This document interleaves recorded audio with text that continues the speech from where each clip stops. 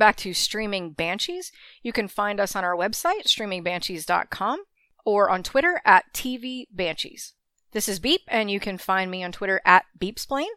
You're about to hear part 2 of our episode 10 discussion for Hometown Cha-Cha-Cha. Cece, of course, will be on. You can find her on Twitter at @ACapitalChick. And we are joined once again by author and friend Gino. Just a heads up that we'll be taking a break for the summer and we'll return at the end of August with the remainder of our Hometown Cha-Cha-Cha rewatch and season 2 of Ted Lasso. Thanks for coming along on our rewatch journey so far. Enjoy part 2. All right. There's another sleepover. This is a very different morning after. Talk to you about all the ways that this is an example of show, don't tell. Not only about what's happening between Hae-jin and Du-shik, but also Hae-jin's relationship with the community. Well, she's not sneaking out. And instead of her trying to hide from, the neighbor's eyes, they just walk down and greet them all. And instead of gossiping and saying, oh my goodness, she spent the night at his house, they're very concerned. And it's clear that they view her as one of them at this point, which is a huge change from the other 2 times. Yeah, the other 2 mornings, it was like purely for sport, right? It was gossip. Mm-hmm. Mm-hmm.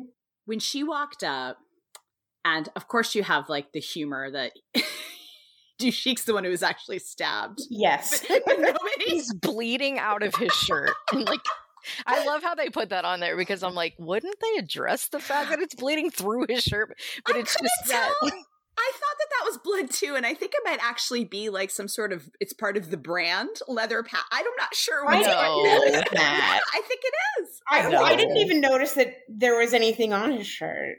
Yeah, it's wow. great. That shirt is very underrated in terms of Hong Du-shik's wardrobe. but yeah, Beep, I know what you're talking. Like, it's like he has a stab wound, and everybody is worried about her.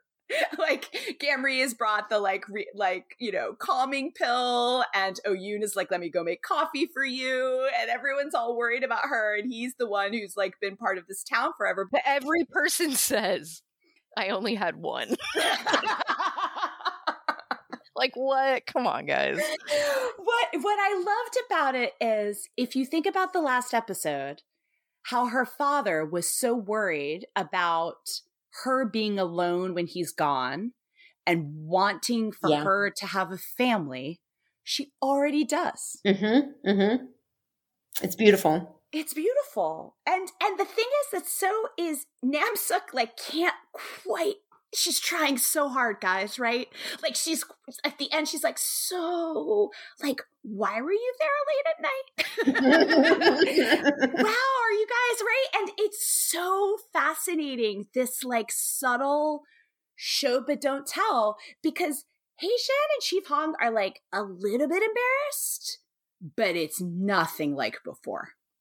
Right? And she doesn't deny it. She doesn't say anything. She doesn't address it, but it's nothing like before when she was like absolutely paranoid about what people were going to say about her. And it's like says so much about where she's at and her journey, not only in how she feels about him, but also like what she's worried about in terms of what people are saying. It's been kind of like the subtle journey along the way.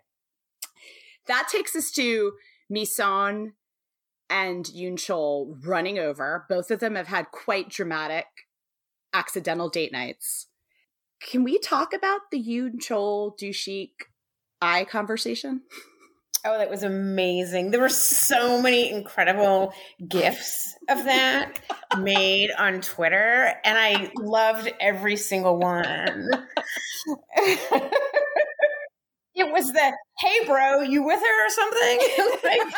It's not like that, man. I mean, that's clearly like what they were communicating. Oh, yeah. And then like outstanding. Yeah. And then like, are you sure you're not? Yep. Yeah. Yep. And then we also have like the redux of the jail scene where every time these two friends get in hot water, they just are reduced to like a puddle of tears, hugging each other, talking about how much they love each other while their pseudo boyfriends just watch and are like, oh, they're crying and hugging again. Like, I guess this is just what they do. But what Shin Ha-eun does in sort of these parallel tracks with these two relationships is that both of these women are about to sit down and have like a conversation in a little while where they are both going to realize that they have pretty serious feelings for these men. Basically, like, they're on these parallel tracks, but if you notice, she uses them to sort of balance out the emotional up and down of the show. So this episode, Yoon Chol and Mi Seon are going to hit a trough in terms of the romantic development, while Do-shik and Hae-jin hit a high point. Later on, when Do-shik and Hae-jin are hitting like a really rough spot communication-wise, we're going to get to spend like basically some like emotional relief time where we can enjoy Mi Seon and Yoon Chol being like adorable together as a couple. And I think she does like such a great job of using them to sort of balance out the audience's emotional journey. Talk to me really quickly about how Hae-jin and Do-shik spend the rest of their day kind of living out this thing that Yoon Chol said, I'm more worried about you than me. He literally stalks her. in the best way. In the best way. But it's like, where are you going? Oh, I just want some really crappy coffee today. Like, he is so concerned about her, but is constantly wanting to blow it off. Not only, for himself to try to convince himself he's not doing what he wants, but also for her. Like, he doesn't want the crap she's going to give him if he admits why he's really doing it. Yeah, when Gamri says to him later on, she has taken up all the space in your heart.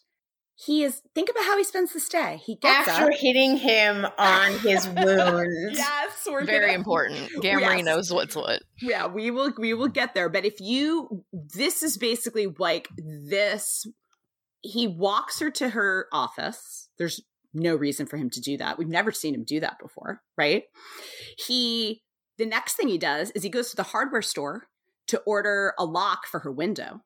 He joked around about, you don't need to worry, and I'll set up a gate, right? He made all those jokes, but he remembered it, and then he's going to go do it and not even like tell her that he did it, right? It's just another one of his long list of acts of things that he does, an act of service, like you said, Gina, that he's not even really going to take credit for. Meanwhile, what's Hae-jin worried about back at her office?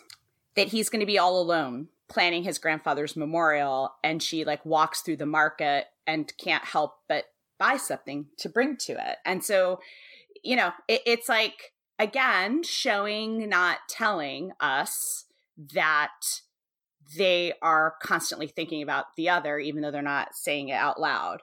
That's what's going on with Hae-jin and Do-shik. Let's go to what my daughter calls the cafe of rejection. She's right. Truly. That's not where you want to go on a date. No, you don't want to be eating with anybody if you're about to confess your love or drinking anything on this show, because it's not going to end well. But Mi Seon and Yoon Chol, right? If we're going to end this episode on a high note, right here is a serious low point for them. Can you guys help us unpack why Mi Seon does what she does here? It's the same reason anyone in this show would do this right now. It's her self-worth. She's like, I know I get too fast and I do this, and she literally thinks she's going to like ruin this guy. And it's so sad because she doesn't see not only who she is in general, but how that's probably changed for her too. I mean, she's here living in this small town. She's like falling for this guy. Like, nothing about her life is what it was before. And she's going to, what? It's my job to deny you today, tomorrow, every day. Like, come on. She's being a gatekeeper. Yep, absolutely. I mean, I think it's interesting because this is how this confession goes, is probably what Hong Do-shik would have said to Hae-jin if she hadn't have literally put her hand over his mouth. Like, I like you, but I'm going to put a lid on it. Because as you said, Beep, it's tied to her own self-worth. But then he turns around and is like, doesn't say anything. Because again, he's just being respectful of her wishes. Well, I think what's interesting is if we talk about when you carry an umbrella and what an umbrella symbolizes in this show, which is trying to hedge against risk versus walking in the rain, taking a risk on what's unexpected. Anytime a character basically uses an umbrella, Mi-sun uses an umbrella first, Yoon-chol doesn't go after her, right? He basically like absorbs it and doesn't say anything. It's like a chain reaction of people not taking risks, which then leaves them both in the position of not getting what they want. And I think the writer's making a point. Like, if you don't go out on a limb, then, you may end up like Director G and it may not work out, but you're also never going to know. And these two people really like each other. They're going to end up getting married at the end of the show. But neither of them are willing to take a risk in this conversation, so they're both still alone. But still so cute. So adorable. I know. Like, come on, you gave her a rotisserie chicken.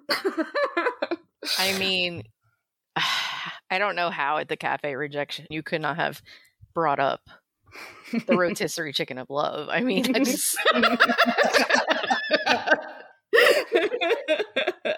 I literally want that to become a thing. A rotisserie chicken of love? Yes. When I'm flirting with someone, I just want to be able to give them a rotisserie chicken and then, there you go. Just let me know if you give someone a rotisserie chicken and I'll send them that scene so they can appreciate. I will. No, I'm going to do it at some point just because I can. They can appreciate the significance. All right. That takes us to the grandfather's memorial scene. One of the things that I love the most is that the grandfather and his memory is always a gateway to Doo-shik connecting with his new family. So whether that is his Hyung back in college, when he set up that memorial for him as a surprise and basically claimed him as a brother speaking to his grandfather's memory, or Gonjin coming and bringing everything and remembering this day the way they'll remember his birthday every year, or Hae-jin coming and bringing food because she's worried that he's going to be doing this alone. It's really beautiful when you think about what the grandfather's wish was, right? For him not to be alone, that we see at the end of this episode. Do you guys have any thoughts about or feelings about everyone in this town showing up with their offering and acting like it's not a big deal? Right.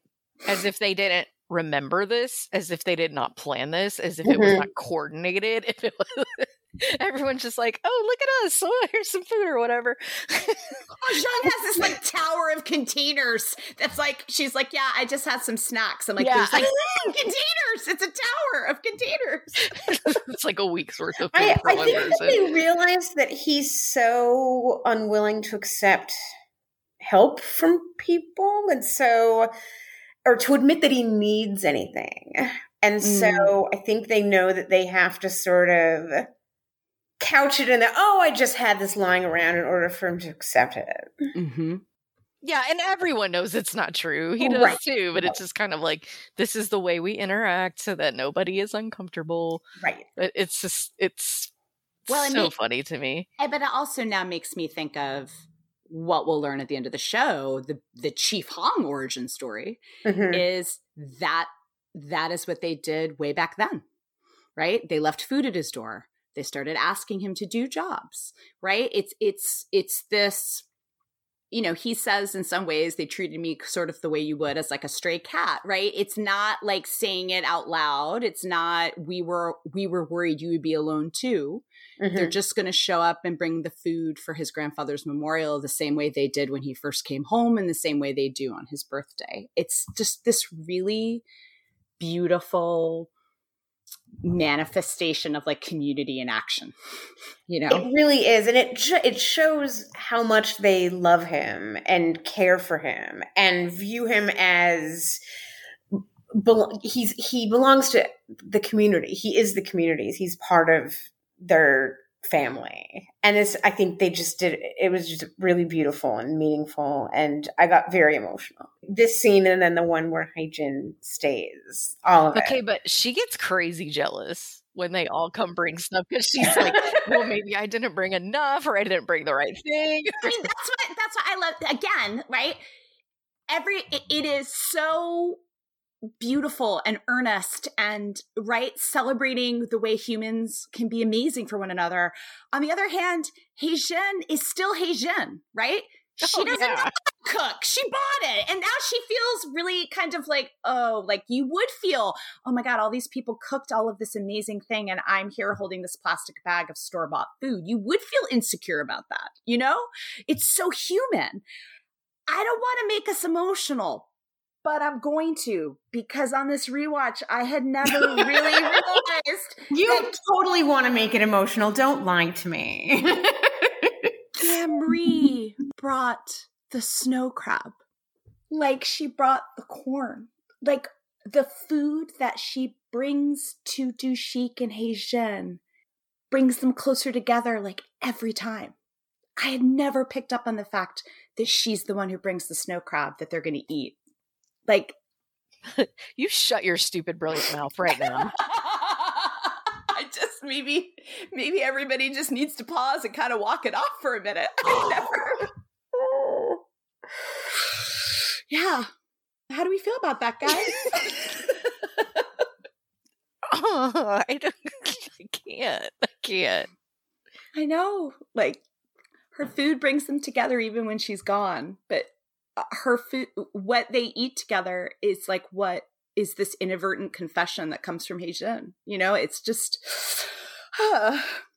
the details are a lot on this show. A lot of people offer to help, and Do-shik is like, no, I don't need help, right? Classic Chief Hong. If we think about all of the sort of baby steps that he has to take, or what Shin Ha-eun calls sort of steps of courage, tell me your feelings about the fact that he lets her stay to help. He acknowledges and makes sure to show his appreciation for what she brought, like in consideration of her feelings, and then asks her to stay for the memorial. I will say the one thing that I love on her side of this is she wasn't exactly trying to make her way out. And he just kind of starts, because I really feel like he wanted her to stay. So he's like, oh, let me hurry up and start this while she's still here. So. Yeah, he definitely wanted her to stay. I think that was, yeah, for sure. Yeah, but do we have any feelings about the fact that last episode he met her family? And now this episode, he is introducing her to his? On purpose. Yeah. Yeah, definitely on purpose. I might need one of you guys to talk because I might cry. I mean, it's so poignant. And of course, there's this whole layer that neither of them really have realized at this point, that all of these people who are gone, like her mother and his grandfather, did meet once, but this is the only, she is part of his family that was all there bringing that food to him, and now it's the like mirror image of what happened last episode. This is how he can introduce the woman that he has all these feelings for to his family. I love the way that he talks about his grandfather as if he's still there, like he gives him extra of something. He's like, ugh, he always loved that, as if he's really there. And I know part of that is like the ceremony itself, but I think there's an extra layer of it when he's literally introducing her, and acting as if like they're having dinner with his grandpa. And I feel like he's living a certain kind of experience and creating a certain kind of memory there that I'm not even sure he's aware of. As if he's present. Right. Yeah. And that was the time that all three of them got to spend together. And even for her to say, like, I hope we get along. I'm like, okay, like it's present. It's all right now. They're going through it. It's not just. Yeah, think about what Hae-jin was like at the beginning of this story. And this Heijin that is kneeling next to Dushik and talking to his grandfather as if she is truly meeting him. First of all, she's just so like earnest and adorable. Like it's so like she's awkward, right? Like imagine if you were her in that situation, right? And you're like, this is a lot. This is really emotional. This is really intimate, right? Do you know, like just to bring that word back again, like emotionally intimate to be sharing in this memorial with him. Like every other memorial that we've seen in the show has been with biological family. So, and that's, I think actually, and I mean, I think I'm hard, you know, I'm not Korean myself. My understanding is that these services are usually for like family. I mean, the community and friends might bring food, but the service itself is really just for family. Yeah, no one even like attempted to stay. That's not, it's like you said, I think you're right that it is very personal. And there would have been more people there were his, you know, mom and dad or whatever still around, but yeah, it's just him because he's the only one not required, but almost welcome. He's the only one welcome to this. Mm-hmm. And then he brings her in, which is huge.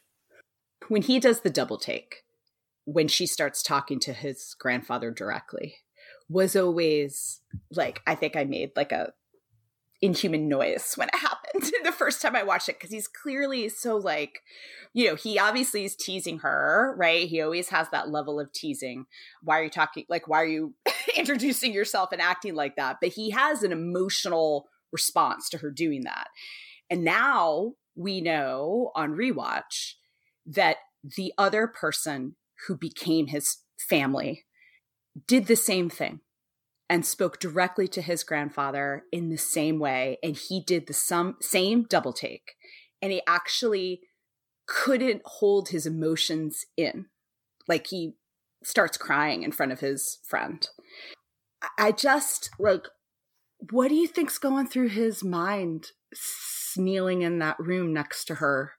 So I think teasing her is definitely a defense mechanism, because I do think he's very overcome by what she's doing in that moment. And it just means so much to him. And it's such a big, significant deal. So I think him teasing her is kind of his way to try to put those walls back up in a setting where it's really freaking hard to have them up. I think too, that's the moment, whether he consciously, I'm not sure, but when he can't stop himself, right? Because he has a moment, and he gets these very rarely, that he's able to watch her and listen to her, and she can't look back at him. You know, she's directing it to the grandfather, and so he just has the opportunity to kind of like take her in. And I think that you know, unintended reaction, if you will, that double take is a sign of like he's in trouble. This is not good for his way of life and his way he looks at himself. Like, oops, he went from, you know, like a little cavern into like the freaking Grand Canyon. Like he just fell. Okay.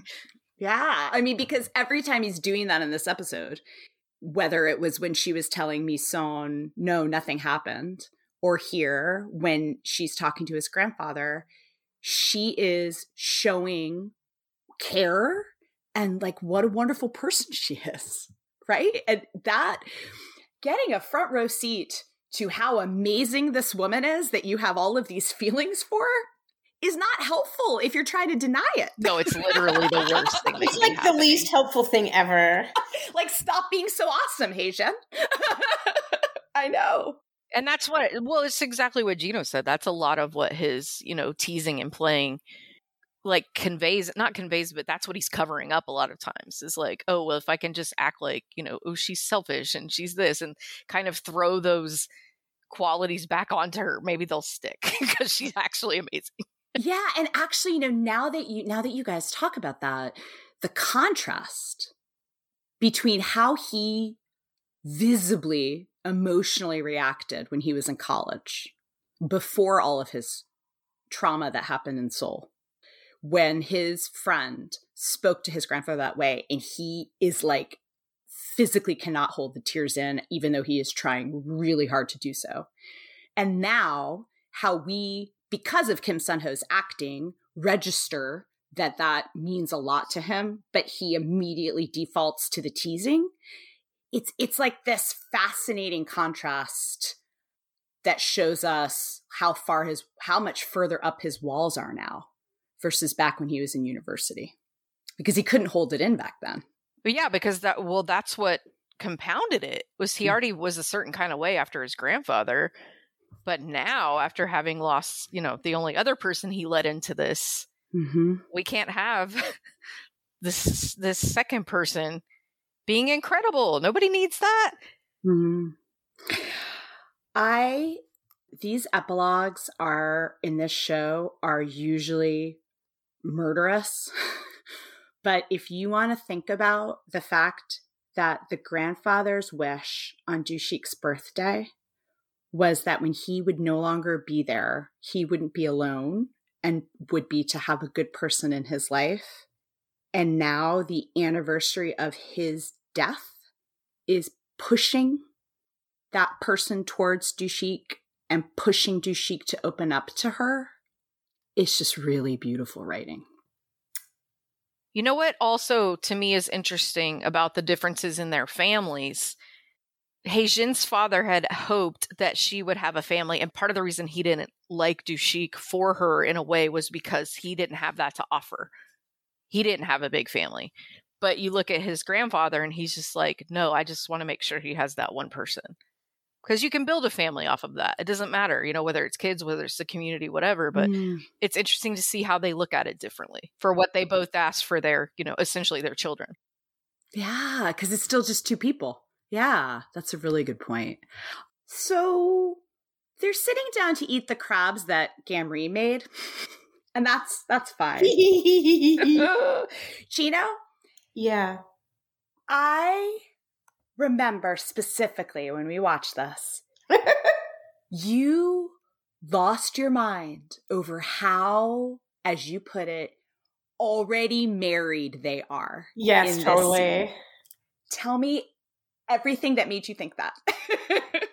Oh my goodness. I mean, the way she peels his crab for him. I mean, she's like getting food for him. I mean, she's disking up food for him. He's eating the food she dishes him. And they're talking together about, she remembers how he didn't want to have snow crab at the restaurant that they ate at weeks ago. She remembers that tiny little thing that he said that he doesn't even remember saying. The way she remembers those little things about him, the way she, serves food for him, and everything about like their body language, their unspoken cues. And when she says it takes a lot of love to peel these for somebody, how he kind of stares at her. And then she's just like, just eat. And he's like, just eat your food. And he's like, okay, I'll just eat. I mean, they're so clearly comfortable with each other at this point, and they don't even realize it. Like it's happened. It's like snuck up on them so completely. Yeah, when it happens, it's terrifying, especially when one realizes it's the other one doing it. Or like, oh crap. They're just sitting at a table like a married couple, home alone, right? Yeah. And I think Shin Ha-eun is so good at highlighting these everyday things that symbolize either being alone or living with someone. And obviously it's at the end of the show and with the proposal, two pairs of shoes by the door. But what I find so poignant about this scene, which, like, as always, the show, there's this really beautiful poignancy to it, also punctured by humor of he's getting the crab in his dimple. Like this ship's nickname is Dimple Couple, right? And he gets crab that lands like directly into it. And the way the music kind of highlights the humor and the way that she's like, oh, crap when she realizes what she said out loud. Like all of it is just the acting and the music and the way that it's edited. It's just like rom-com magic, right? Like you need to have two very charming actors that are very good at what they do to make a scene about eating crabs this compelling. You know what I mean? But the poignancy to it, I was thinking about it, and he says that this is the first time he's ever served snow crab in his house. And that's because you don't go to the trouble of eating something that's this difficult when you're eating alone. Eating, like if I even think sort of in where I live in the United States, where eating crabs is this huge communal thing, like in Maryland and DC, it's this huge communal thing, right? And there's a huge table and everybody gets around it and the crabs are dumped in the middle and you just spend hours because it's so much work and you have to eat like 10 of them to even feel remotely full, right? I would never go to that restaurant by myself and go to all that trouble when I'm eating alone. And so you have this like everyday experience that just he likes eating it, but he has never done it for himself. And now she's doing it for him. And she does it without even realizing it. She's just able to take these everyday things and really point out things that are really very moving while also balancing it with a lot of great humor, because the scene is a delight. I am like grinning like an idiot every time I watch the scene. And I've watched the scene, Gino, I don't even know how many times. They're super awkward after. I find it really interesting that this episode is full of spontaneous and inadvertent confessions when that relationship is going to work out. And in contrast, director G has been practicing what he's going to say over and over and over again and cannot get it out unless she calls action. Can you guys unpack everything that is so painful about this confession scene? I think part of what's excruciating as the viewer is we know what he's going to do. Like we know what he's there for. We know what he's going to say, and we know what her answer is going to be. And he does on some level, but he still has enough hope that he's going to do it anyway. But knowing that somebody who's in love with someone else is going to confess, and we're going to watch, and we know, and it's somebody that we like, that we genuinely like, it's like a train wreck. It's such a train wreck. He says her name like he can't. It's so brutal. It's so brutal. He says something that's really interesting, though.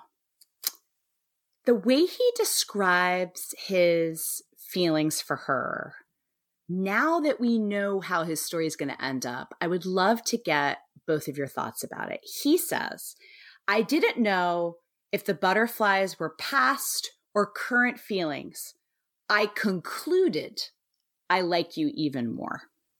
I think he still doesn't know. And I think that's actually evidenced by the fact that I almost feel like, yeah, he's saying action and cut. And I know this is very literal, but I feel like he's having to play a character to get this done. To like build up that security, you know? And so he's asking you to call on the scene because that's exactly what it is.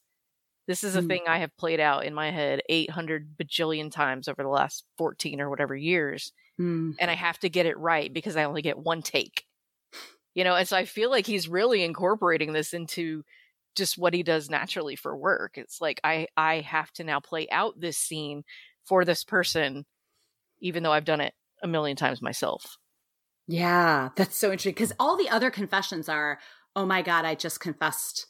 I just said that over peeling crabs, or I have to drive all night and run and I can't hold it in, or I literally can't hold it in any longer. And then he kisses her, right? Every time we've seen feelings that are like going to pan out and are for sort of the long haul, it's like this, something that's like bubbling up to the surface that's uncontrollable. And this is the exact opposite of that. You're right. It's like a scene. Yeah. Yeah, that's true. I hadn't thought of it that way, but you're right. But he also gets to walk away from this and have zero regrets, which Oh no, the story handles it Yeah, for yeah. everyone. I'm glad that he did it. Yeah. Oh, me Which too. is like something I feel like I couldn't say in so many stories that play out the same way. You know, it's like someone comes to tell them and then they decide, oh wait, it's the other person. Like it can be so terribly cliche in a million shows, but I like the way that it was done, and I like the fact that he did it. I don't think I could say that in anything I could think of, at least for any other love triangle that's ever existed in my eyeballs. Yeah, because as excruciating as it is, I actually rewatch it. Because usually these scenes, I'm like, I never want to watch that again because it was so painful. But they both are going to glean realization from this because, hey, you instantly see from Haejin's face that she is realizing, I may have had feelings for this guy in the past. I may have had a crush on him ever since. I may have been really excited when he came back to town, but I don't feel the same way. And he's going to know he's not going to have to wonder what if anymore, you know? Yeah. Well, and on his side, and he's not doing this purposely. Most people don't, but she may have had a little bit of it too. The one that got away is a very safe person to kind of hang your hat on, you know, because that's not usually going to happen again. And it's just kind of like, oh, well, what if? And it keeps you, it gives you a justification to remain stagnant. Yeah, but this, what he feels for the writer is tied up, is entwined with everything in his life. Exactly. And is very high stakes because it's like his career, like everything. She's entwined in his life in a way that Haejin hasn't been for 14 years. And I feel like this is his test run. And I'm okay with it. For the guy who hesitates? Yeah. Yeah. Yeah. Do you guys have any feelings about Hong Joo-shik sitting alone in his house and talking to his grandfather about how he misses Haejin now that she's not there? I love my it. gosh, talking about how much space she takes up and then saying, but it still feels empty. Like, stop it. Stop it. I know. I like wanted to just like throw something at my laptop because it was just so perfect and cute. And I loved it so much. I like squealed and yeah. It's one of the few times because it is highly overused. I'm going to call this a narration because obviously, you know, he's speaking to someone kind of, but it's really for ultimately the audience. And this is a very not only acceptable, but welcomed use of a narration in the story. Yeah, it's interesting because when you read the interview in the script book with Shin Ha-eun, she talks about how a character that is as isolated as Joo-shik is very difficult to write. And she had to do a lot of things, for example, like put a lot of books in his hands to give the audience clues, right? Not only into his past, but what he was feeling, because he lives alone and he doesn't open up to people in the community. And that's usually, as an audience, like that's how we learn information about characters, right? Yeah, conversations. So now she has this rare opportunity where there's a reason, it's his grandfather's memorial, right? So there's a reason why he's speaking to him. And it gives us a chance to listen to Hong Joo-shik talk to a member of his family about what he's feeling. And what I find so poignant about it is if you remember the first time that she came to his house where they drank the wine, she asked him, don't you ever feel lonely in this house? And he was like, no, I've got the town, whatever. I don't feel lonely. Now he recognizes his loneliness when she's not there. Right. It's it's not loneliness in the sense of there used to just be a lack of people there. It's specifically the lack of her and their dynamic and what he sees as building. Yeah. I mean, I think it shows a lot of like change in his situation. And one other thing that I really loved about it is it's one of the very few instances where we actually have insight into his point of view with respect to his feelings for Heejin. Like, we really don't get a lot of scenes that are showing us exactly what he's thinking and feeling with respect to her. And this is really one of the first sort of unfiltered, not through her eyes, what he's doing and saying, just him and his grandfather in a setting where, he feels he can be completely honest. And it really kind of took my breath away for that reason as well. Mm-hmm. Yeah, that's when you start to get like the tingles of like, oh, this is on, right? Like things are moving forward because it's a really big deal that he's talking about his feelings out loud. And Gino, to your point, the only other people that he ever does that with are Gamri and Director G. Those are the only two people later on when they have, I mean, he's going to have that conversation with Gamri, but he's going to kind of hide the ball. But later on when they are at that impasse, it's actually, now that I think about it, like a really big deal that he opens up about how he's feeling to Director G about Heijin with respect to their friendship, because it's so rare that he does this. The thing that I find really kind of tragic about how this confession at the end of the show almost went down is he feels so much for her, but as of this point, we are still heading towards him rejecting her. And that is like staggering when you think about it, because he's feeling a lot. And it just makes my heart hurt. If we could check in on our girls, Misun and Heijin, they've just had a hell of a last 24 hours. And these two friends sit down. They've each had really kind of painful confession scenes with Director Shi and Yoon Chol.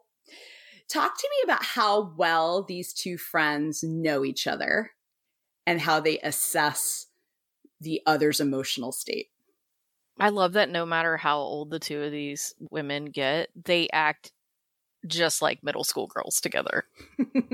Squealing and hugging and like doing their thing and crying and always being more concerned about the other one. But in this one, they're calling each other out a little bit, which is nice. Totally. They absolutely are 100% correct about the other. Misun is like, I don't understand what's complicated about Director G. Like, on paper, he's what you want, so it must be about Chief Hong, right? She's like, okay, so let's not talk about that anymore. How about you, right? Like, you really like him. Why are you backing down? That's an excellent question, isn't it? But I also, like, when I rewatch this scene, I think about how, I think at the very beginning of this podcast, we talked about how rare Misun is in a rom-com. That she is not just a best friend who's there as a device to allow the protagonist to talk about what she's feeling. Misun has her own story and her own like romance and her own arc that she has to go on, and she has just as much to talk about as Heijin. Like, this conversation, this scene actually can't happen unless she has that, because Misun is such a well-written supporting character. Yeah, for sure. And so much too of her arc doesn't even have anything to do with the main couple. It may show parallels sometimes, but not only does she have her own arc, like, she's a separate part of the story. Tell me everything that you love about this road trip that they take together and when they're driving out together, like two amazing middle schoolers. Like, should they be driving? I don't know. I'm a little bit concerned about like all the high fives and all the stuff Heijin is doing in the car. I'm like, oh my God, keep your eyes on the road. She's such a dork. I love it so much. Like, she's a stunningly beautiful woman, but she is like, all of her hand gestures, like, she's such a dork rocking out to her favorite K-pop band. Like, it's the DOS song from the concert, and they're just such like dorks together. I love it. Like, I can't even think of like another word, and that's a super Gen X word, but I can't think of any other way to describe how adorable the two of them are together. And it's like, honestly, it's a really good life choice considering the last couple days that they've had, and like to avoid these two guys at this point and like go on a girls trip. It's nice to just see them both like let themselves out too. Yeah. And I think it really just, once again, underscores how strong their friendship is and how important they are to each other, that they have all this crazy stuff going on with the men, but they're just going to put a pin in that for now because they need a girls' weekend. And I just think that, that's rare in television where the women are like, no, we're just going to, especially in romantic comedies, or, we're just going to put that to the side and we're going to just focus on us and our friendship right now and what our friendship needs and what we want to do with each other. And, this show just does such a beautiful job of showing their friendship, and it has its own arc and is just as important to the story as any other storylines. So the fact that they went on this road trip and the reasons for doing it, even leaving apart what happens on the road trip, which itself is very monumental, I just love that this was part of this episode. Yeah. Yeah, it's like female friendship. And we don't other than the best friend that is kind of there to be like, oh, do you like him? Oh, did you guys break up? Have those check-in scenes. We don't see a lot of that, or at least not as much as I wish we did. So I really like to rewatch the face Chief Hong makes when they have to call him about the curling iron. And he's like, why? Where are you guys? And they're like, we're in Seoul. And he's like, oh, you are? When are you coming back? It's so dude, it's a good thing nobody can see you right now because your feelings are showing. I know. It's like internal panic alarms going off. When he walks into her disaster of a room, and we have the comedy of, the total opposites attract because his house is meticulous and hers is her closet vomited everywhere because she's going on a trip. And I personally am a Haitian in life, so I very much support her whirlwind mess making. But he's like, I knew she would be messy. We expected this. It's okay. And then he almost falls. We get a lot of things out of order, right? So now we have to put it all back into order. Now we know that the photograph that he, the thing that he stops and sees that ends the scene is the photograph where he now realizes that Hei Jin was this little girl on the beach. He also knows from their first basically sleepover why she was at the beach that day. And now he's got to take all of the things that he was feeling from the last night, know that they have this connection, which is something that he distinctly remembers, because it was a day that he then went to take his photograph that he cherishes with his grandfather. And now he has to go talk to Gamri. Talk to me about how that goes, guys. Dude's about to have a rough night. He's not getting stabbed was bad. She smacks him on his stab wound and then says, serves him right. Should have thought about that before you jumped in front of a knife for her. She just has had enough of his bullshit. I mean, she's like, listen, I'm old. I've seen it all. You're not fooling me. Shit or get off the pot. Yeah. Essentially. I mean, she didn't say it like that, but that's what she meant. It's what she meant. And you can tell he really, he really listens to what she's saying. Yeah. It hits him. Literally. Yeah. Well, he tries his old, no, not this again. We're just friends. And then she, lays it on him, and she the knows look she gives him. could be should replace all other, the Justin Timberlake gif or the Sure Jan from the Brady Bunch. Her face should replace all things on the internet when it comes to please. Yeah. Bitch, please. Exactly. But there's the humor to that, because her face is just are you kidding me? I mean, she knows him better than anybody.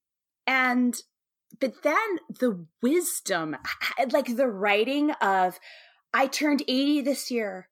I can now see through people like I see through water. And she sent up the wisdom in life may seem long, but it's really not. Throw away unnecessary thoughts and be honest with yourself. Do you guys have any thoughts about how straightforward that wisdom is and how hard it is to do that? It's very hard to do that. I mean, I think even like outside the context of the show, like that's excellent advice for anybody, but actually implementing that is a lifelong struggle for many people. I mean, I struggle with that. But I do think because she's not beating around the bush with him and is really blunt and is unwilling to accept the deflection that he falls back on with everybody else and even with her a lot of the time, I think really, even if he has no idea how he's going to implement her tough love advice to him, I think it really does sink in. Yeah, this whole episode, these few days that they're going through, honestly, is like the perfect storm of there's no way he can say no. Like all of it just pushes him to that point. And then she literally pushes him, like his mouth closed. And he just, I think it's really cool though that this is a precursor to that. Yeah, I think if anybody was going to get through to him, it's Gamri. That said, he's still going to say no. When Heijin runs up at the end of this episode, like if we follow the through line of the day Dushik is having, he is coming from this conversation, is clearly rattled by it by the end, because he doesn't have anything to say, right? He just is kind of sitting with it. And when she comes back to Gunjin, he is sitting outside by the water, as he always is when he's contemplative, and basically agonizing over knowing how deeply he feels for her, but he can't. He's like, half of this confession scene we're going to get to the end of, he's going to say no. That's how up in his head he is. So when Gamri says, throw away unnecessary thoughts, that is literally the battle that Dushik is sort of waging internally, because we know now he's showing out loud what his heart is, but this list of reasons, which Shin Ha-eun basically is like saying he's holding on to until the very last moment, he's like still stuck in it, and he's just sitting there by the water like torturing himself. The editing is really interesting. They often go from Dushik to Cho-hee, and so when Gamri's advice, throw away unnecessary thoughts and be honest with yourself, it cuts to Cho-hee and Ha-jung. Do you guys have any thoughts about this scene where Ha-jung is basically remembering Cho-hee's family and asking her about her family and kind of reaches out to her to connect on a friendship basis in a way that she really hasn't so far? Cho-hee's been trying, but Ha-jung has been, for, all of her own reasons with her husband and their own history, a little bit guarded with Cho-hee. I love this. I feel so bad for Cho-hee, and I think that Ha-jung finally kind of saw this for what it was. Everybody was a little confused, of course, when she came back, but it is so obvious that this poor woman has no one in her life. She came back, her mother's already dead, her brother is gone. He treated her like crap anyway. Nobody, like, she couldn't be herself with anybody at all. And now she's just like fully alone. So I think that the way that Ha-jung reaches out and really is really important. And I think that it's another instance in this episode that shows, okay, wait a minute, I'm going to care more about you than me. Because Ha-jung like really doesn't want to deal with this, and she just doesn't want to see her because it reminds her of so much stuff. And she stops and says, okay, wait a minute. I need to put this other human above myself right now. And there's a lot of symbolism in this episode about who is eating with who and who is not, right? So Dushik and Heijin are sharing a meal. When Heijin sits down with Director Ji, she's already eaten. The only person eating is Director Ji. Now Cho-hee and Ha-jung, at first, Ha-jung is just sitting there and offering food to her. And then the scene closes with her picking up her chopsticks, remembering the food that she likes, offering it to her, and then eating with her. So there's a lot of symbolism about sort of whether it's friendship, whether it's romantic love, whether it's the absence of romantic love, that is wrapped up in sort of this symbolism of who is sharing food with one another. But one of the sort of, I find so tragic about Cho-hee is that she is essentially like Dushik. She has lost her mother. We now know that they had a very rocky relationship because her mother obviously did not accept her for who she was. Cho-hee still went back and took care of her. And when Ha-jung remembers, oh, but don't you have a brother? That brother is horrible, right? Like threatening to basically commit her because of her sexual orientation. And so when she says, no, my brother now lives in the United States, we now know that that is fraught with all kinds of trauma for her. And she's now essentially like Dushik and come to Ganjin, and she's going to find her own family, right? I mean, she basically, when Ha-jung says to her, loneliness must have drawn you back here. I think it both hurts my heart, but then it also is ultimately fills it back up, to borrow sort of what Christy Golden said in the last podcast. Both Dushik and Cho-hee come back to Ganjin because they are very, very lonely people. And both of them find a found family in this place. She certainly does by the end of the story. So that takes us back to the girls' road trip in Seoul. Any of you guys have any feelings about fashionista Hae-jin, who loves clothes so much that we later see her galloping like a pony through them? But she is walking around this department store absolutely listlessly, except for men's clothing. Mm-hmm. It's very obvious that some of her priorities have changed. And I guess when I was watching the episode, I couldn't tell. I mean, I think it was probably both of the things I'm about to say. I think number one, part of it is her priorities have shifted a little bit. But yep. I think also some of it is she's still so very preoccupied with what's going on with Dushik. I do wonder if, because I mean, we see her in a department store in another episode later after they're together, where she seems to get her shopping mojo back.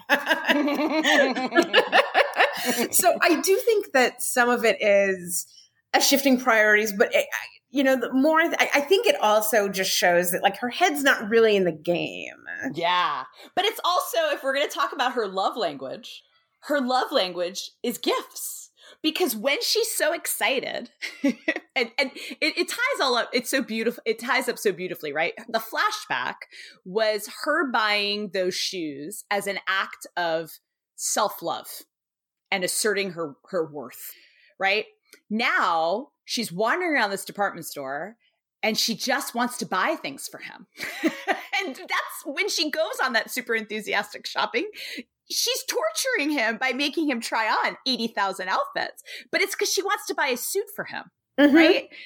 And it concludes with another act of self-love when she buys that necklace for herself, right? But this is like her love language, whether it's to show love for herself or she's in love with this guy. And that means she's going to pull out every plaid shirt she can find in this department store because it reminds, her of him. And she's thinking about, this would look good on him, right? Like, I don't really think Chief Hong would ever wear is it like the Calvin Klein kind of ribbed mock turtleneck that she looks at the end?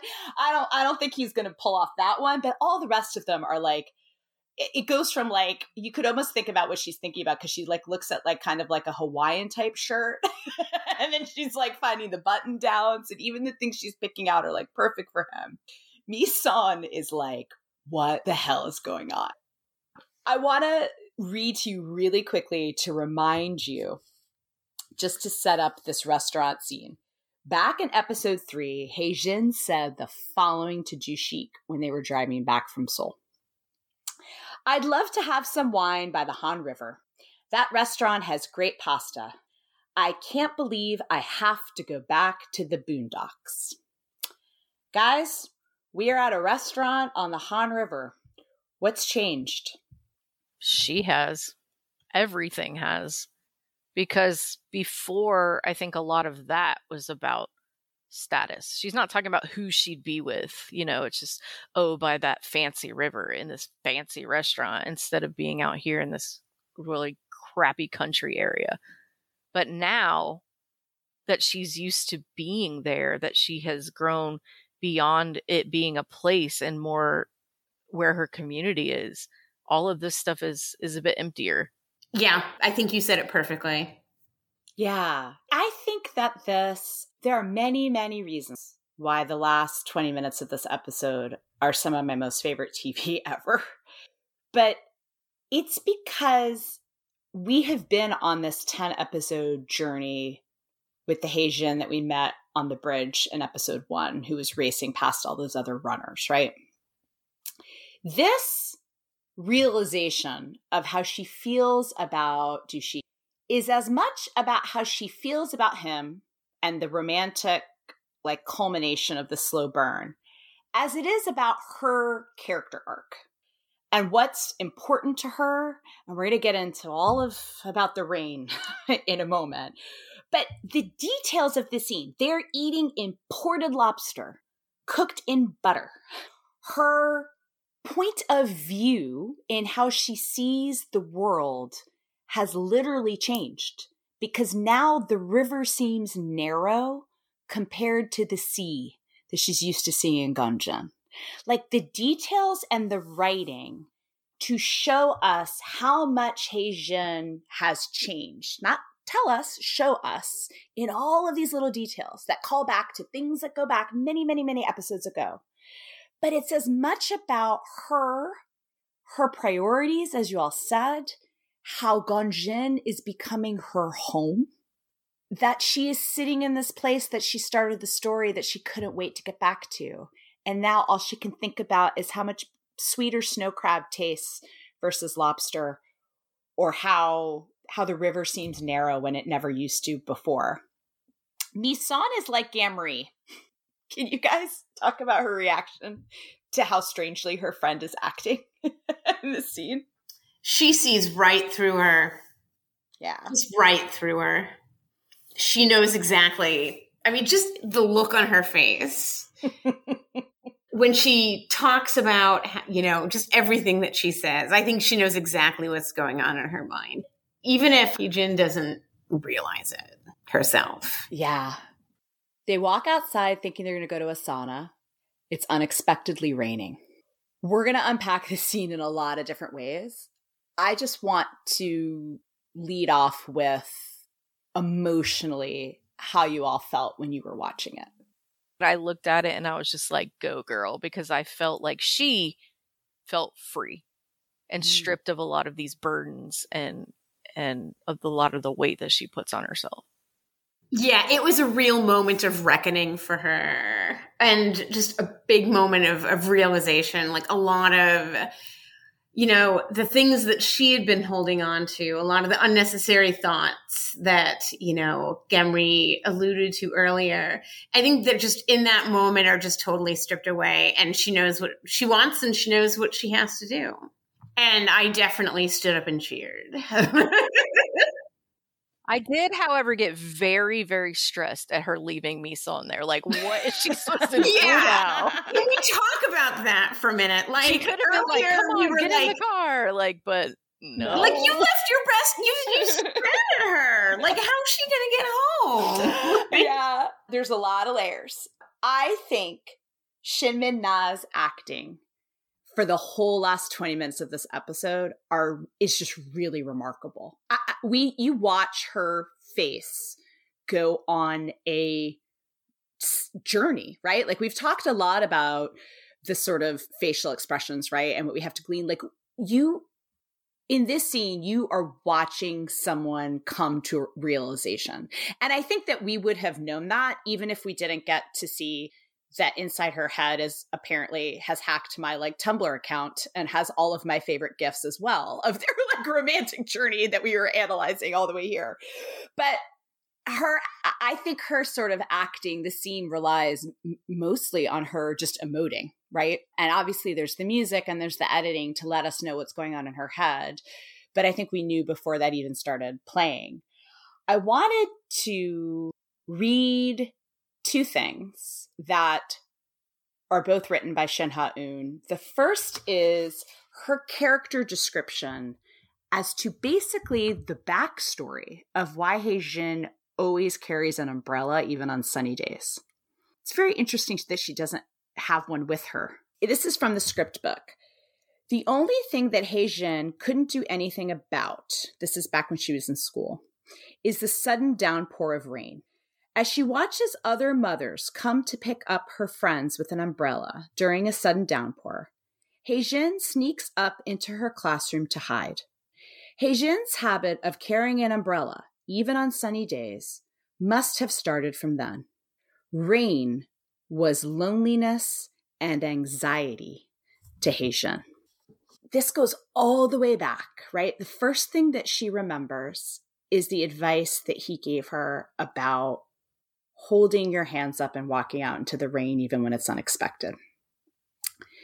She is doing that now, literally following his advice to physically do that in the rain, while she is emotionally embracing the most unexpected thing that's probably ever happened to her, that she has feelings for this guy who is, as she will tell him, the opposite of her in every way.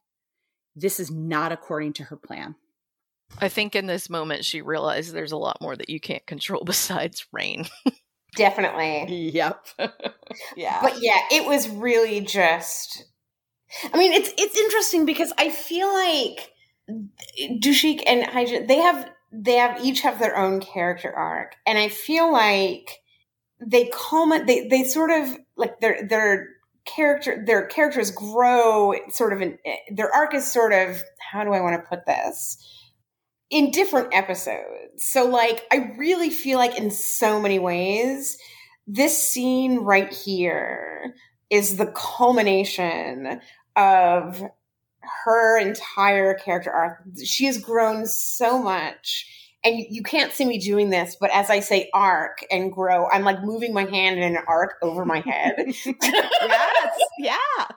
But like, she's grown and changed so much. And I feel like all of it comes to a head right here. She walks out into the rain without an umbrella. And I think it's a metaphor for her just embracing the unknown and things that aren't planned and just embracing that. And I do think that his character arc happens later.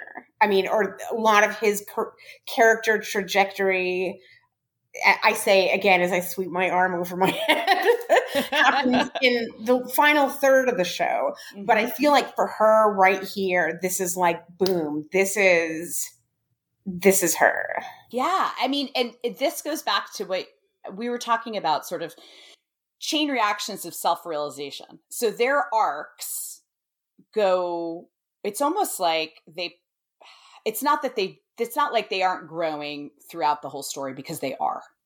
But this is like the culmination of the part of her arc that was about, as you were saying, embracing risk, embracing the unexpected, right? In Do-shik's words, you're bound to meet unexpected situations in life, even if you use an umbrella. She had a whole plan about why she was moving to the boondocks so she could get back to Seoul. And now she's standing in Seoul and she tells Mi-sun, I'm going to Gongjin. And so it's about embracing everything that you said. That's because of her experiences with him. Once she goes back there and they're then in a relationship, that is what then in turn pushes him, right, to sort of open up and do the healing and like emotionally opening up that he needs to do. It's almost like there's like a baton passed, right? And it's not like he hasn't been growing and taking those steps along the way here. And it's not like she's not going to continue to grow in sort of her patience and sort of like her willingness to wait for him, even though she's an impatient person that doesn't like, gray areas. But there is that kind of passing off of it. Whew, these are always doozies. But we have talked a lot on the podcast about the letter that Shin Ha-eun wrote from Do-shik's perspective in the future to Hae-jin that is in the script book. Well, Hae-jin writes a letter to Do-shik as well. And she sits down to write it at the end of this night, after they have confessed and talked on the phone. This is the character in her own words talking about this night and this moment. She says as she's sitting down to write the letter, it starts off with, "The reason why I'm writing this is, for some reason, I feel like it would be a waste if these feelings would disappear. It feels like the raindrops keep popping out of my body. Something bubbly and itchy comes up like soda bubbles." She goes on to say, "Hanban Zhang, did you know that it's the first time in my life to confess? I don't know a thing about courage. There was a sudden shower in Seoul earlier. I stepped into the rain with my own feet. But suddenly, that day comes to mind. The day when Chief Hong held my hand and ran in the rain. The day we played in the water together. You said it before. Where is life without rain? You're right. In fact, I got a lot of sudden showers when I was young. I didn't know that I'd suddenly tell you a story like this. Somehow I feel like I can tell you stories like this too. And that's about how it was my mom's dream to live until my elementary school entrance ceremony. In the picture of my entrance ceremony, I have flowers and my mother is there too. My mom told me to dream a bit bigger and told me how nice it would be if she were there to live until my graduation ceremony. But I guess my mom didn't know that once I got admitted into school, there are more moments where a mom is needed." And then she goes on to talk about what happened in school. "It was raining heavily, but I didn't have an umbrella with me. My friends were running to their mom's umbrellas, and there was only me who was standing alone. I don't know whether it's because of that memory or not, but I always bring an umbrella with me even if it doesn't rain. But now I have a different thought. I think that now when I'm with Chief Hong, it's okay to freely splash around in the rain.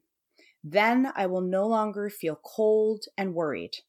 Even if something not good is going to happen, I think I will not be afraid anymore. And I remember that moment, the moment when drunk Chief Hong leaned on me and told me not to go anywhere. Now I realize how lonely Chief Hong was. We are so different, but maybe our shadows are somehow similar." If she had said this in the show, just those last couple lines, I would have broken my television and cried for 3 days. Yep, same. The prose in that is absolutely ridiculous. It's astonishing. It's so beautiful. Similar shot. I mean, what?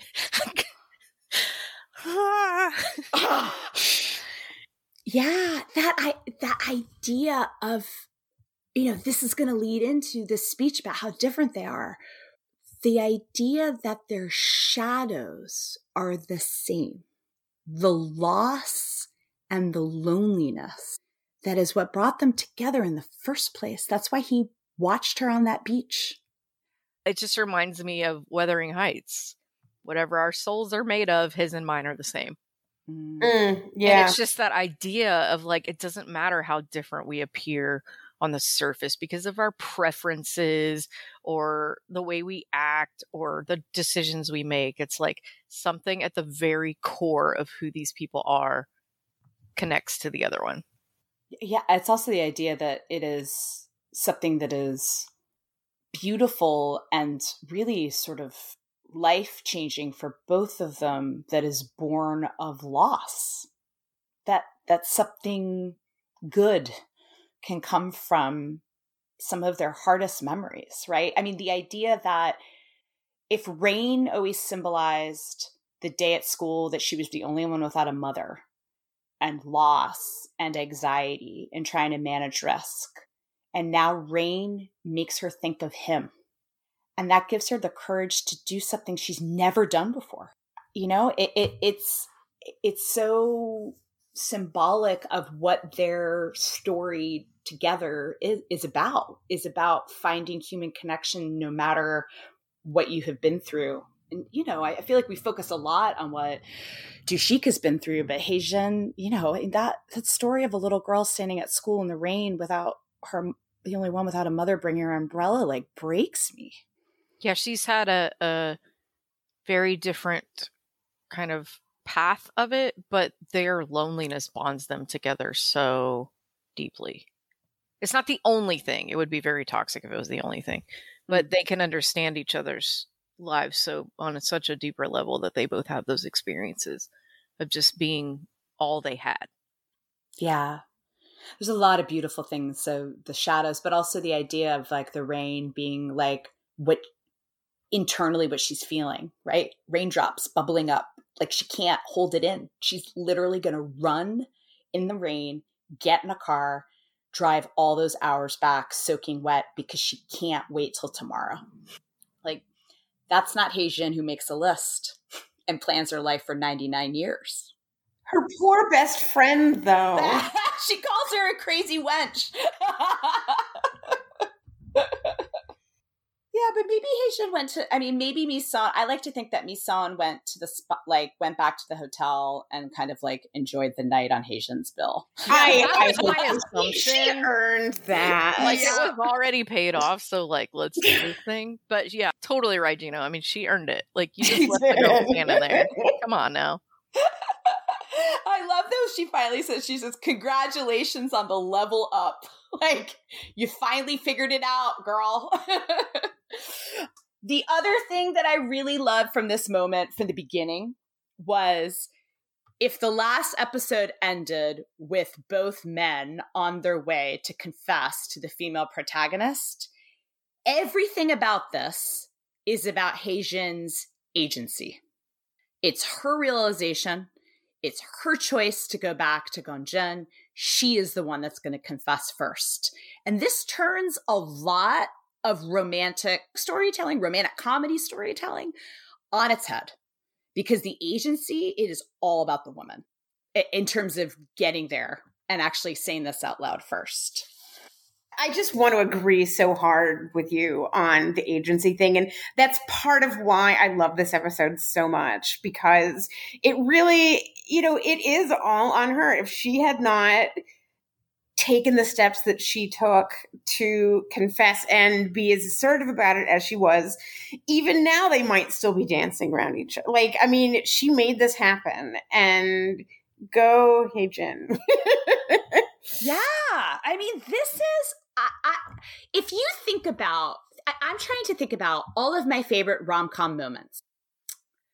It is like Love Actually and Colin Firth, you know, flying on Christmas Eve to Portugal and walking through the town while everybody follows him to propose in broken Portuguese, right? And say a million things wrong.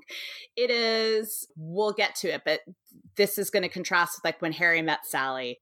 Can you think of a movie where it's the girl running in slow motion to the music to be the one to confess? I can't think of it, but only because the ones that would have been that way, the writers messed them up and they never got together at all. Yeah. Just throwing that out there. Yeah, I'm trying. They kind of tried it in Doctor Who with Ten and Rose, but it didn't. There was like different dimensions involved. It didn't work out.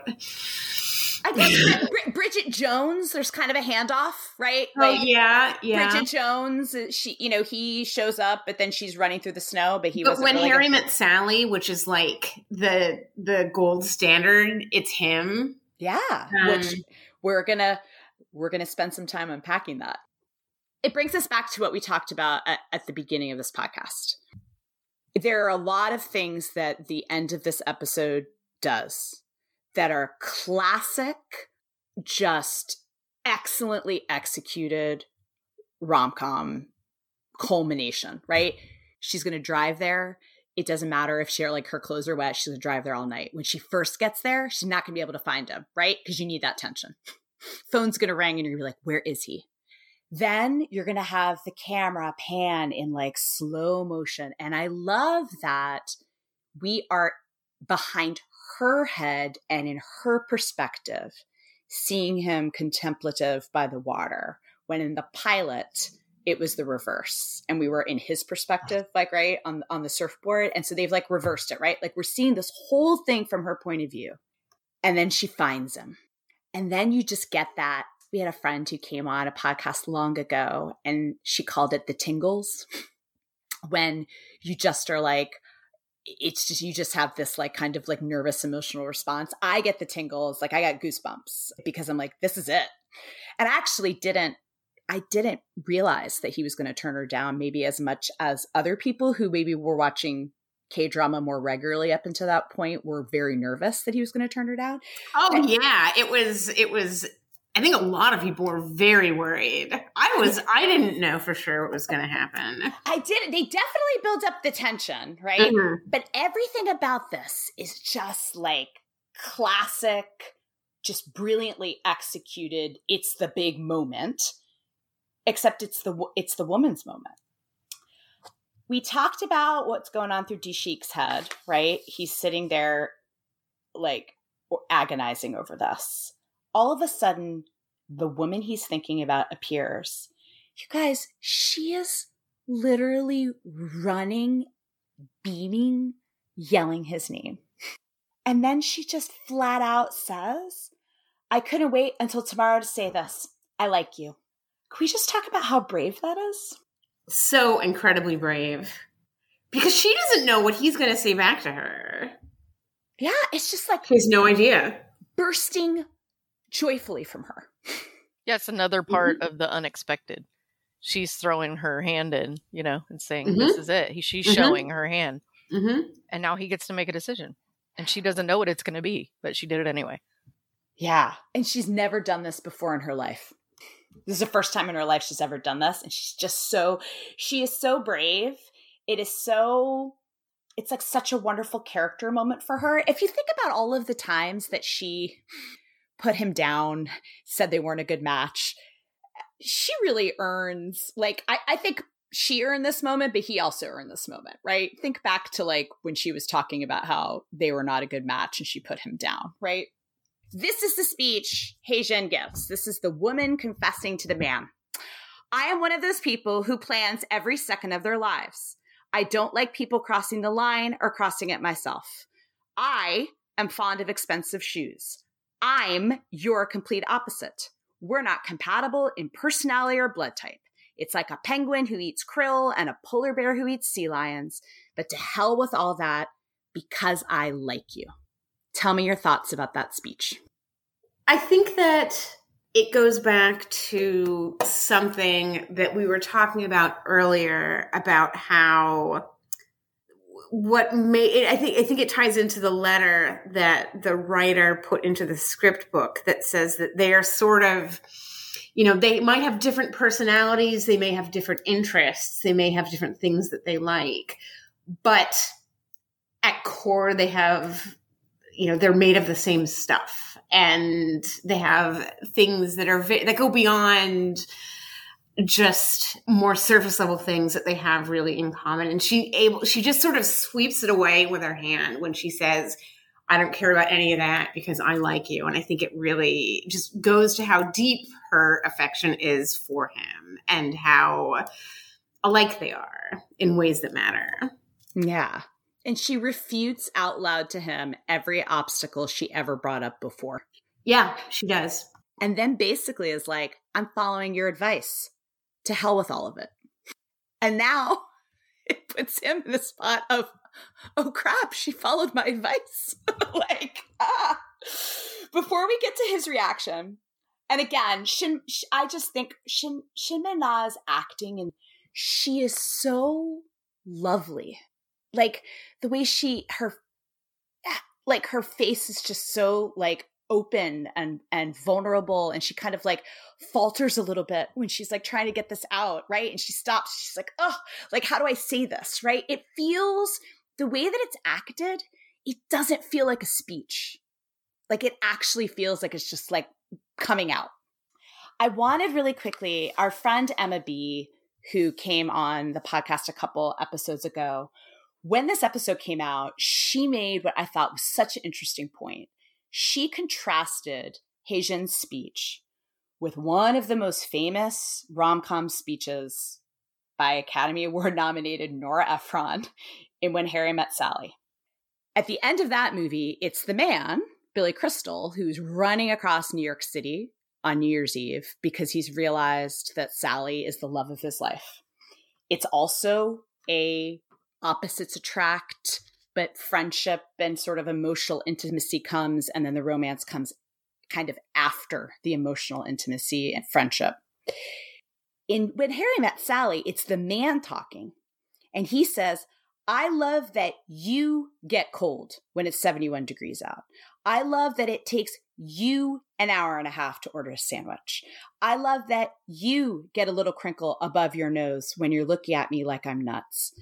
And then he goes on. And at the end he says, I came here tonight because when you realize you want to spend the rest of your life with somebody, you want the rest of your life to start as soon as possible. Can I hear y'all's thoughts about what is different about Hae-jin's speech, but what is the same in terms of sort of the spirit behind it? I mean, I love Billy's speech too. It's one of the best all-time speeches, for sure. Like, let's be clear here. But it is very different. I mean, I sort of feel like the overall message they're trying to get across is not different necessarily, but the way they get there is. It's the point of view. Yeah, it's the point of view. I versus you. Yeah. Yeah. I versus you, meaning I'm the woman, this is everything about me, and this is who I am. Yeah, she's taking ownership and being extremely self-aware. Yeah, and I love you anyway. Like, that's what's different, right? Because in the When Harry Met Sally scene, I agree, it's beautifully written, right? And I got goosebumps back when I watched it. But it's the woman who's passive and listening to the speech. It's the man pointing out what's different and basically being like, I love you anyway. And this is not a critique. I'm just contrasting the two speeches because they're written decades apart, right? Now, it's the Harry Met Sally is 35 years old, which is horribly depressing. It's a really, I mean, but this is what, and I don't know, I'm not suggesting that this is like was in Shin Hao's mind at all already. I'm just like, I think it was a very interesting point about how the point of view was different. Mm-hmm. It's the woman talking. The woman is not compromising who she is to change for the man. She is owning who she is. And she's saying, I like you anyway, and to hell with all that. And what is beautiful about the spirit behind it is whether it's Billy Crystal at the end of When Harry Met Sally or it's Hae-jin at the end of episode 10, as soon as you figure that out, you're going to run across the country or run across New York City and tell that person as fast as you can. You guys, he was still going to say no. Shin Ha-eun says when he steps forward and says, Miss Dentist I, Shin Ha-eun wrote in the script book, I didn't think of any lines after that, but it's true that he was going to reject her. I think she knew that too. Hae-jin. I think Hae-jin knew that. Yeah. She looks terrified. Yep. Whereas when director Ji expressed his feelings, he was kind of like, it was a crapshoot, but I think it's much stronger in this one in that she actually anticipates being turned down. But it doesn't matter. She does it anyway. Talk to me about the moment when she puts her hands on his lips. That was hot. I'm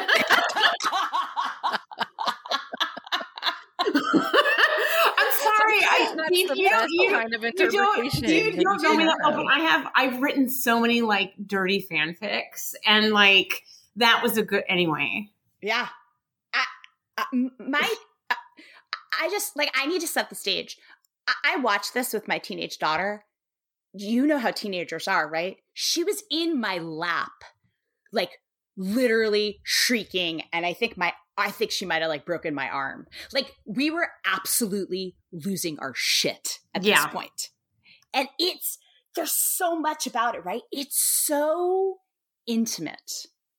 Right? The way they build the tension up with the scene, it's like she bursts out with these feelings and you're like, oh my God, she's like so brave. And then you're like, oh my God, but is he going to turn her down? And then she literally puts her hand out and stops him from talking.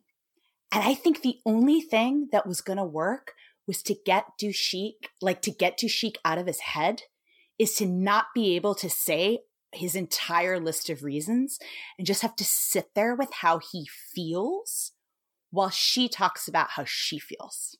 Yeah, you can't rattle off your list, buddy. You're just kind of stuck. Yeah. And I think it's also important that she says, I'm not asking anything for you. Yeah. And I mean, she wasn't finished talking yet. Yeah, it was just generally rude. Well, it's also about agency. She's not done yet. You're right. Right. I think that hearing that she couldn't help it anymore, that she tried to deny it but couldn't, I think it was hearing the last piece of what she had to say. I mean, obviously, that's what changed his mind. Yeah. So it's good that she covered his mouth. Like, we may not have had another 6 episodes if she had enough, right? She would have, had the practice and eventually gone back to Seoul. He would have continued to be Chief Hong, and that would have been it.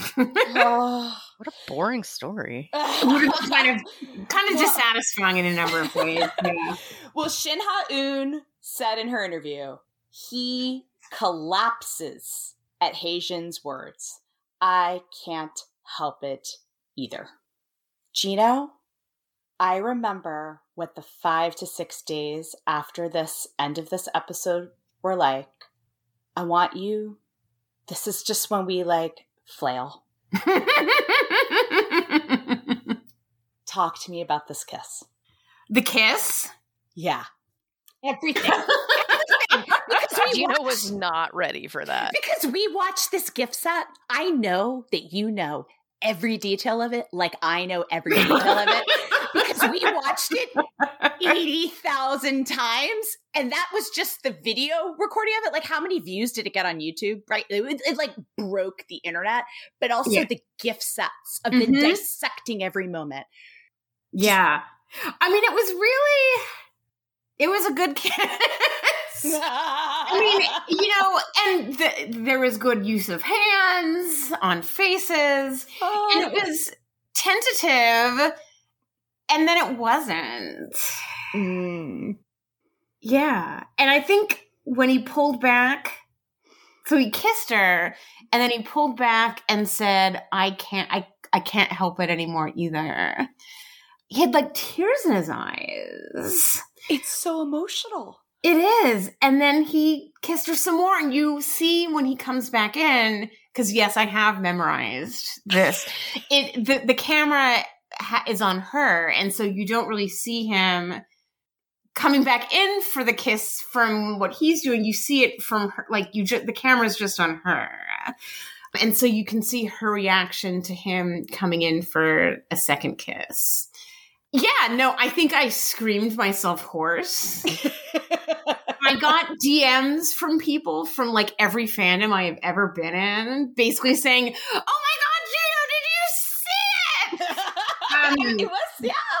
It was, did we mention before how somebody took that classic video, I apologize if I'm Gen X and I'm going to describe this incorrectly, video meme of, I think it's from a playoff hockey game where everybody's in a bar and they're all sitting there watching with tension, and then they superimpose the scene on the screen so it looks like they're watching this, and then the moment that they kiss, everybody goes apeshit and they're spilling their beer. I mean, that's what it was like in my house.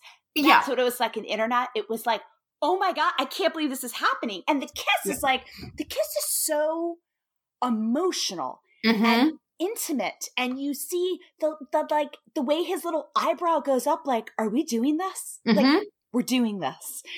And then it's it makes you sit in it with them. It's intimate for them. It's intimate for the audience. The camera is very close. It is.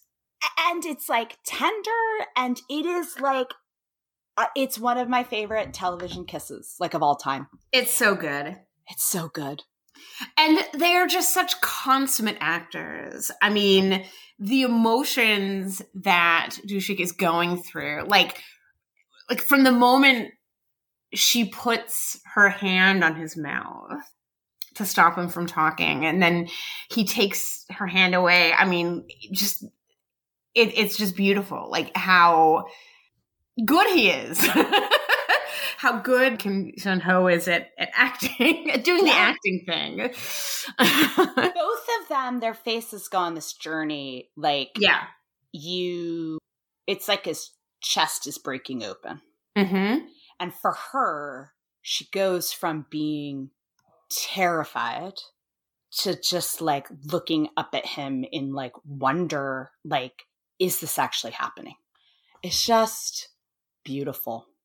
And this, I mean, you know, and if we're going to get into classic rom-com, it's like, and then it's like the song, right? It's just got everything. It's got this like pop song that's perfect. It's got like, can you ever hear that song and not think of this moment?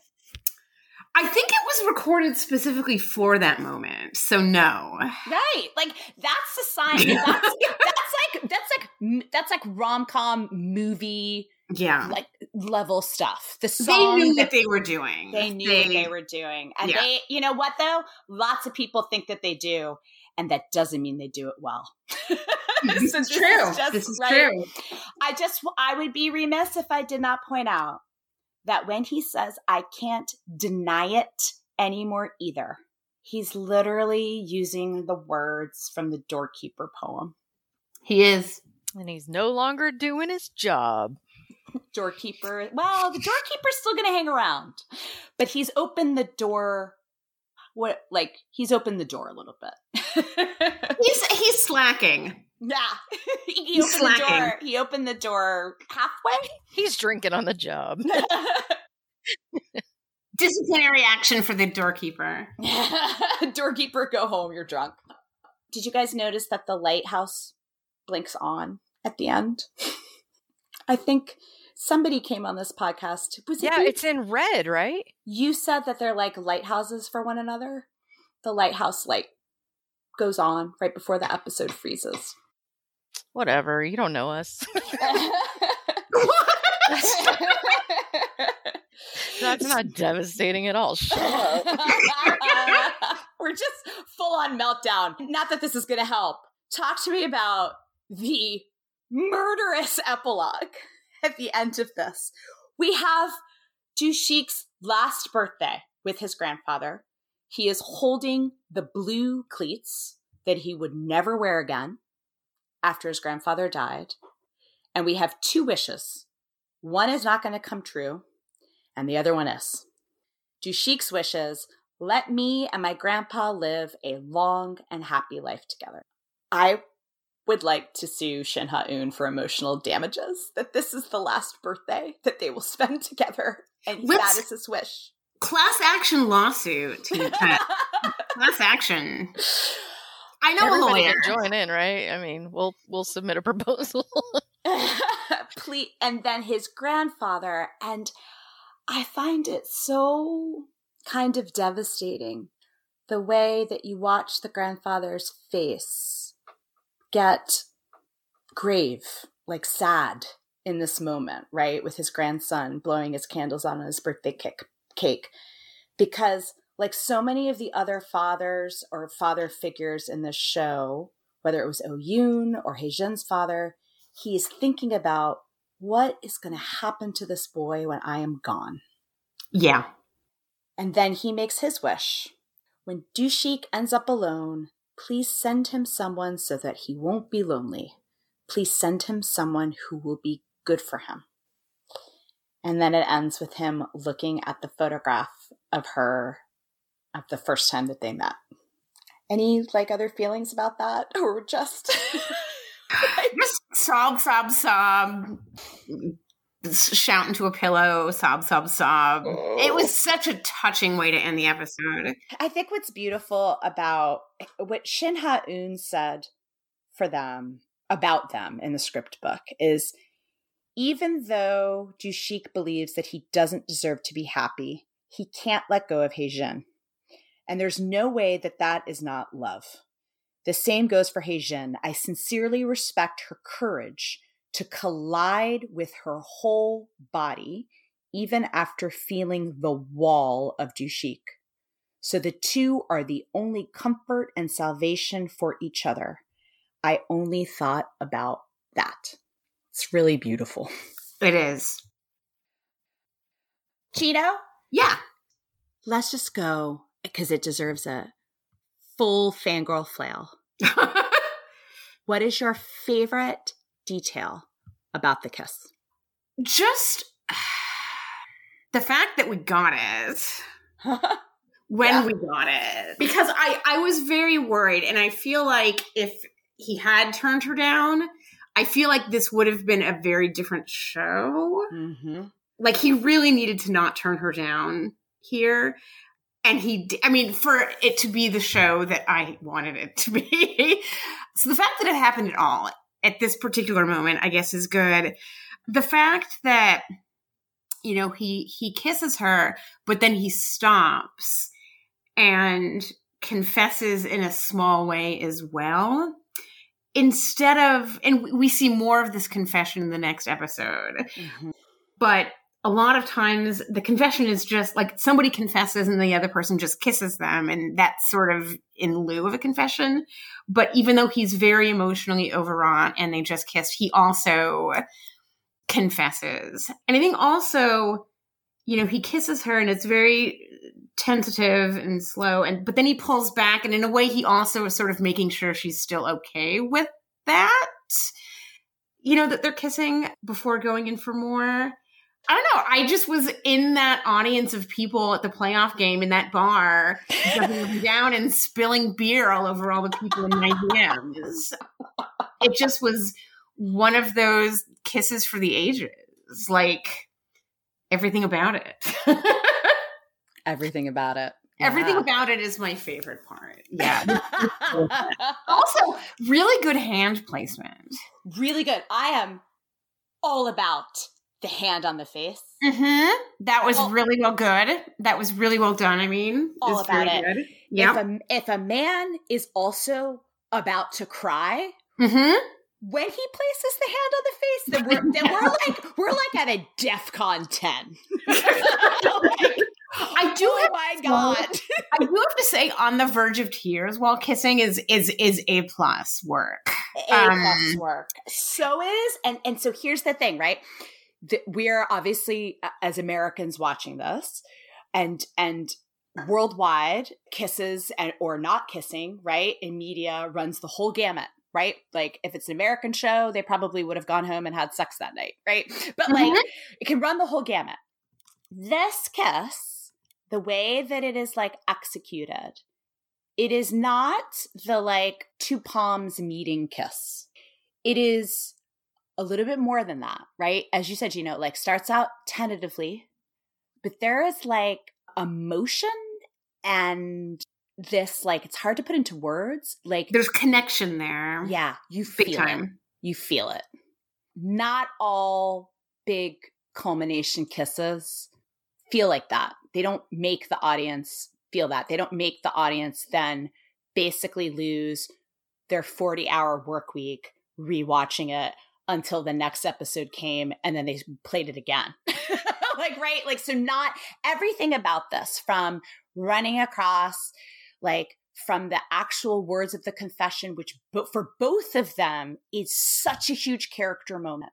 It is such a huge moment that she is the one who did this and is throwing all of her plans out the window and is following his advice to basically tell him that she loves him. And it is such a huge deal that Hong Joo-shik finally shut his head off and let himself feel and grasp happiness. So it's not only is it brilliantly executed, but it's just this beautiful character moment for both of them because their character arcs are so inextricably entwined. Beep, what is your favorite thing? It's very much the shut up and kiss me before you say something stupid.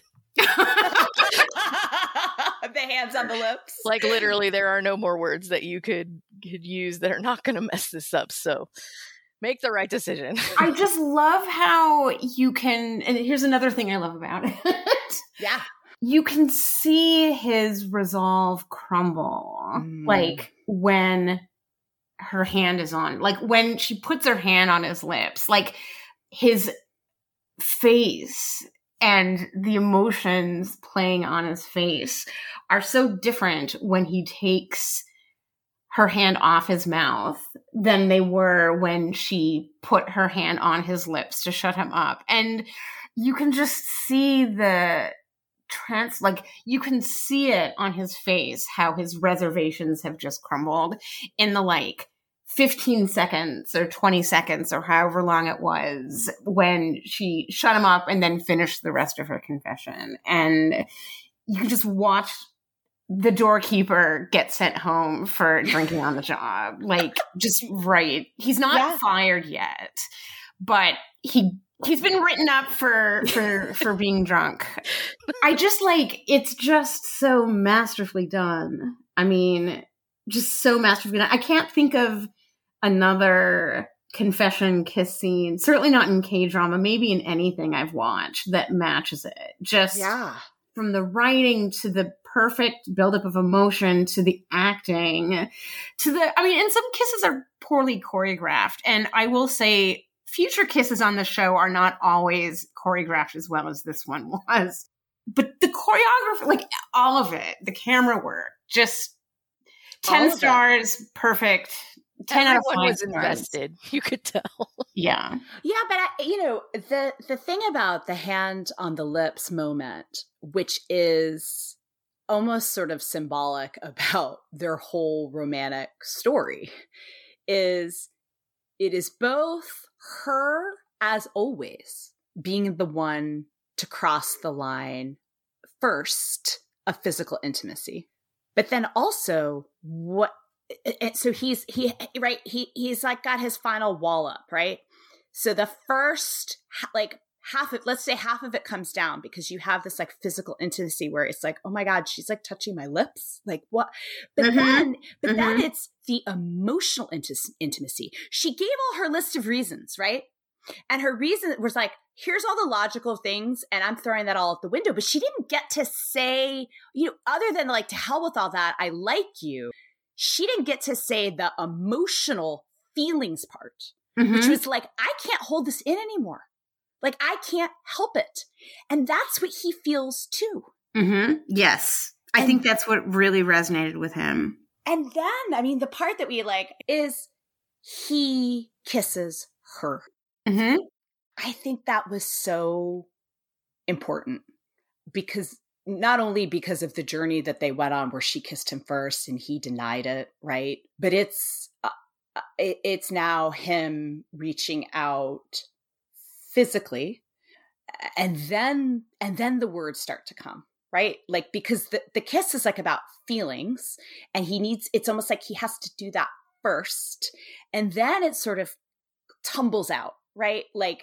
I can't deny it either. Then he kisses her again, and then at the beginning of the next episode, because he's Chief Hong, he has to say his piece too. Which is so them. I do want to add one thing also about the kiss. He says he can't deny it anymore either. And he gives her a small little smile. Oh, bro. My husband is looking at me what is going on in there? The little eyebrow before the first kiss and the little smile before the second breaks me. Yep. Kim Sun-ho, man, and Shin Min-ah, it is. It's pretty special. And we'll just put a timestamp when we release this podcast of this is how many minutes that we talked about the kiss. This is how many minutes Gino and Tina are just squealing. Almost a year later. We've been doing this for a year. We're coming up on a year that this show started in August of 2021. We are still flailing about this kiss almost a year later. That is rare. I did take some time off in there. I mean, to be honest. I've been flailing. Were you also drinking on the job? Yeah, I was, actually. And I should be reprimanded. All right, Gino, thank you so much for unpacking this rom-com classic episode of television. It was so much fun to have you on and just, basically range from crying to flailing. Yeah, no, it was my pleasure. And I mean, how much I love this show and this episode in particular. And it was super fun being on. Okay, we made it. Gino, thank you so much for joining us. We know that you had been sick and you've had a lot going on. I've had a lot going on. Scheduling was rough on this one. And the technology tried to attack us today, but we made it through. So we thank you so much. Hope that you'll come back. Anytime. It was my pleasure. So next up on the pod, we have episode 11 coming up with the Sekai head over heels in love. Until next time, throw away all unnecessary thoughts and be honest with yourself. We'll see you soon. Oh, you feels grenade monster. Yeah.